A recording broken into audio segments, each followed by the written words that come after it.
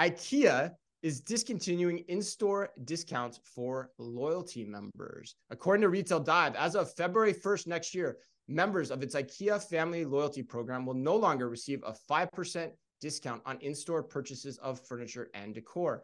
However, those who sign up for IKEA family will continue to get benefits like exclusive offers, discounts on some delivery options, and a free hot drink when they visit a store.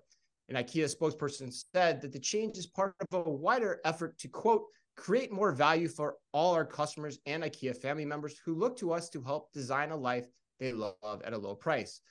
Starting in November 2023, we will introduce new lower price offers on hundreds of products across our range with plans to create new exciting offers for customers in 2024, end quote. And yes, this is also the A&M put you on the spot question. I bet you could tell that was coming based on how I paused right there.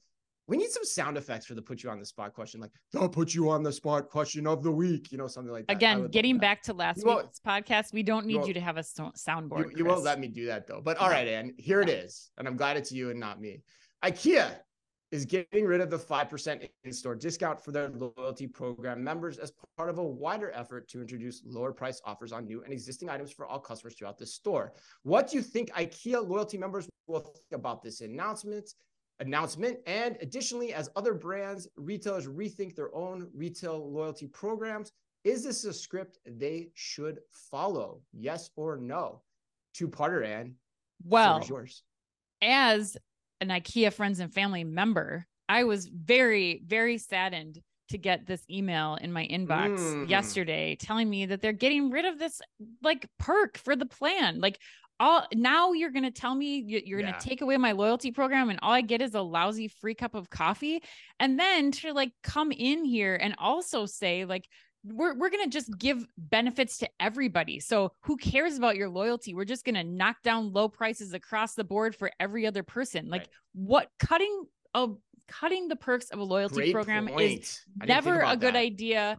Look at Delta Sky Miles doing it to us this year too. Like, come on, people. Like, to answer A&M's question, no, this is not a move that other retailers should follow. I think if you listen to any of the experts right now who are talking about how retailers can retain consumers right now, it's about investing heavily in the loyalty programs. What are people telling consumers this holiday to focus on? Investing in loyalty programs, joining loyalty programs so that you get those discounts and the retailers get that one-to-one relationship with their customers. IKEA doing this does not make any sense to me. I cannot make heads or tails of this, Chris. I am very upset. I really don't see what the benefit is going to be of removing this. Even if it's a hit to the bottom line of IKEA, I have to imagine it's not going to be significant enough to cut this perk from loyal IKEA friends and family members like myself. Wow. So on a scale of 1 to 10, 1 being love the move, 10 being hate the move, you're kind of a 10, aren't you? I'm an 11. I'm really mad. You're dialing up to 11. You're spinal tapping this one. I kind of feel like talking to IKEA. It. All right. They don't need it. They don't need me to go into IKEA, but I'm Ann, disappointed. I got to tell you, and you might not like this, I kind of agree with you, actually. Oh, God. I thought you were going to say you disagree with me. It was like, I did some misdirection there. No, I agree with you. I think I'm going to throw a Falden Robin chair right in your face if you keep up with that. Because I think you're right. You've got to be insane to pull back on your loyalty perks at this point, which tells me, and you brought this up too, it had to have been costing them a ton.